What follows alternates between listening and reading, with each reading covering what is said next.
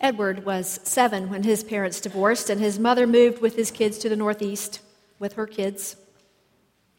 Edward's father, Lewis, took off with his career, in which he became very successful. Lewis lived in several cities around the country and saw his children twice a year.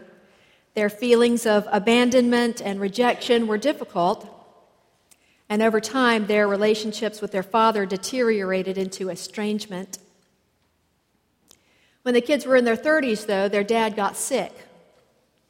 Uncertain at first about a diagnosis, they listened from across the country to the symptoms and finally learned that their dad had a degenerative disease that would lead to death. It was past time to begin the process of reconciliation. And while most of us are not prodigal sons or daughters or prodigal parents, like Lewis, reconciliation is an issue for each of us. If we're diligent about our finances, we reconcile our bank statements once a month. We ensure that all the numbers have been entered correctly and that income and outgo are correct. The same is true when we reconcile in other ways. We may not have as dramatic a reconciliation to make as Edward and his father, and yet we all are in need of some sort of reconciliation, of adjusting things that just over time get out of balance. And while this story in Luke 15 is most often called the parable of the prodigal son, some have retitled it the parable of the lost sons, plural. The younger son is better known. The word prodigal means wastefully extravagant and reckless. And we may have a few people here today who have had experience with reckless living. No need to raise your hands. The younger son comes to his father and insults him deeply by saying, "I wish you were dead and that I could have my inheritance." But the father offers it to him, seemingly willingly. Perhaps he understood that the younger son would remain reckless until he slammed into the bottom of his self-dug pit. So for this younger son, the bottom of the pit was feeding pigs, which for a Jew was a repugnant animal. The young man was starved too and would even have eaten pig slop, but somehow he knew better. And so we're told by Jesus that he came to himself. It's an interesting phrase. He came to himself. Have you ever had an experience of coming to yourself? After college, but before seminary, I worked for an investment firm. I started out as a receptionist. "Good morning, Thompson, Siegel, and Walmsley. How may I help you?" And then I became an account administrator. And in that position, I reconciled monthly account statements. And after I had done that for a number of months, it hit me one day that I felt unreconciled with my job. It felt meaningless. I felt restless. Over time, I learned that there was a different kind of work to which I was being drawn. And at that stage, the Baptist Theological Seminary at Richmond had just opened, and that seemed like a more appropriate path for me to follow. I came to myself and turned around, not in nearly as dramatic a fashion as our young friend in the pigsty, but it was a turn for me. What about for you? Have you ever come to a point in your life, in your job, in your relationships, when it was time to make a turn? A time to come to yourself, time to turn towards a new way of being? Paul reminds us in his letter to the Corinthians that God specializes in this. So if anyone is in Christ, there is a new creation. Everything old has passed away. See, everything has become new. All this is from God who reconciled us to himself through Christ. The prodigal son desires reconciliation with his father, even if it means becoming a servant in his father's house. And what else could he be? He had relinquished his sonship when he collected his inheritance. He had no land, he had no money, he had no food. All he could be was a servant. And finally, he was prepared for that humble position. So he turned around toward home. And we hear of current stories where that happens too. People come to themselves in abusive relationships and find the courage to get out. People decide that their addiction has had power over them for long enough, and they seek help to control it instead of allowing it to control them. A couple separates and then decides it's worth the work to enjoy the rewards of a long-term relationship.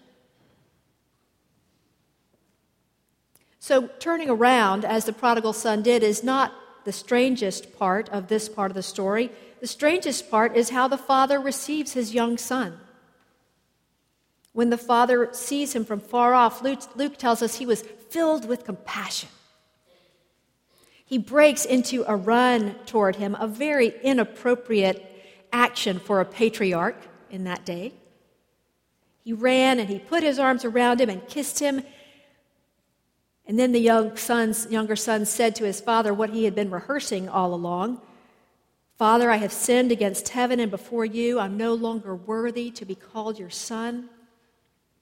And before the son can get to the third part of his statement, "Treat me as one of your hired hands," the father says to his slaves, "Quickly, bring out a robe, bring out the ring, bring out sandals for his feet, kill the fatted calf, let us eat and celebrate. For this son of mine was dead and is alive again. He was lost and is found."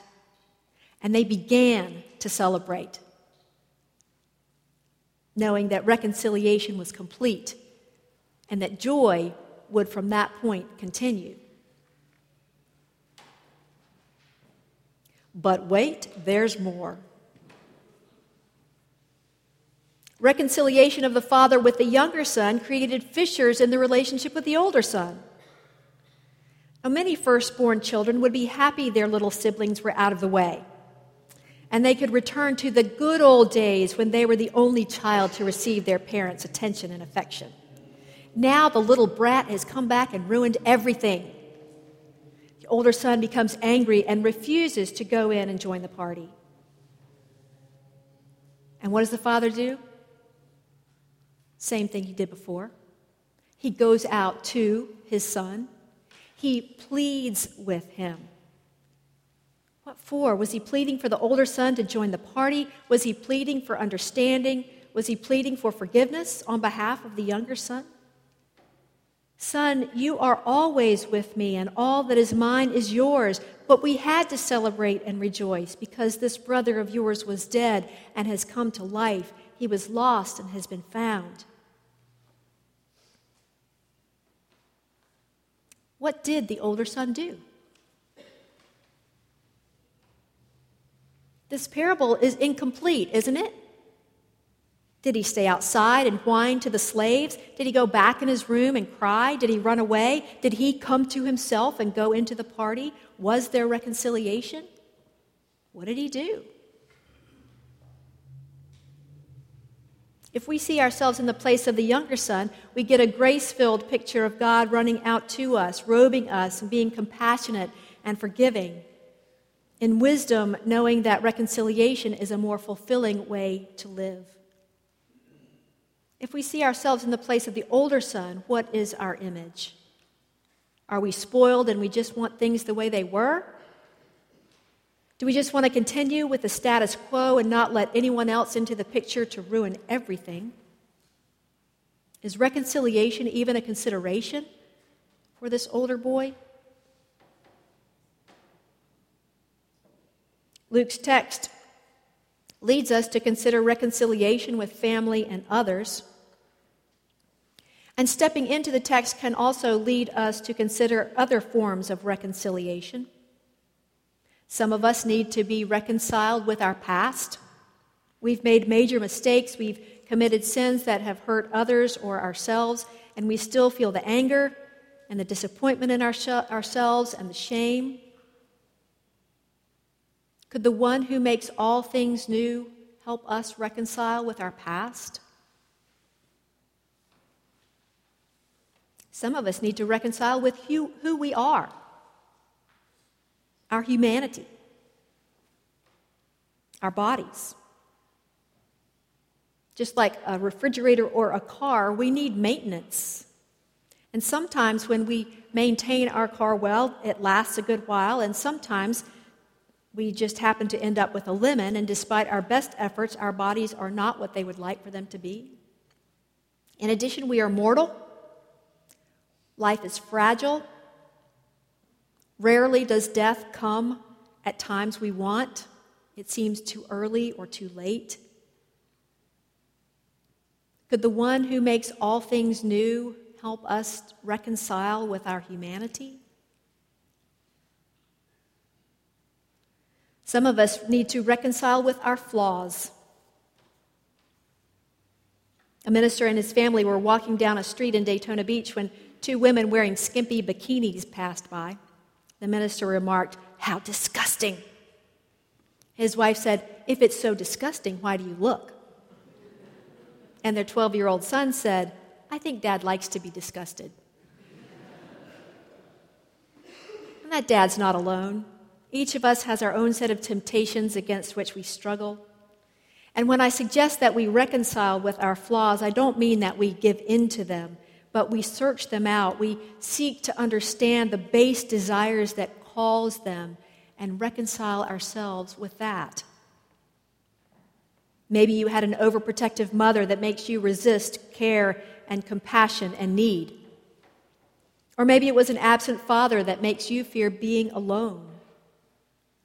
Maybe growing up in poverty makes you want to spend more than you have. Usually when we delve into our pasts and ask lots of questions of ourselves and of our relatives and others who knew us and our families well, we discern new information about ourselves that help us to reconcile with our flaws and become new creations. If anyone is in Christ, there is a new creation. Everything old has passed away. Behold, everything has become new.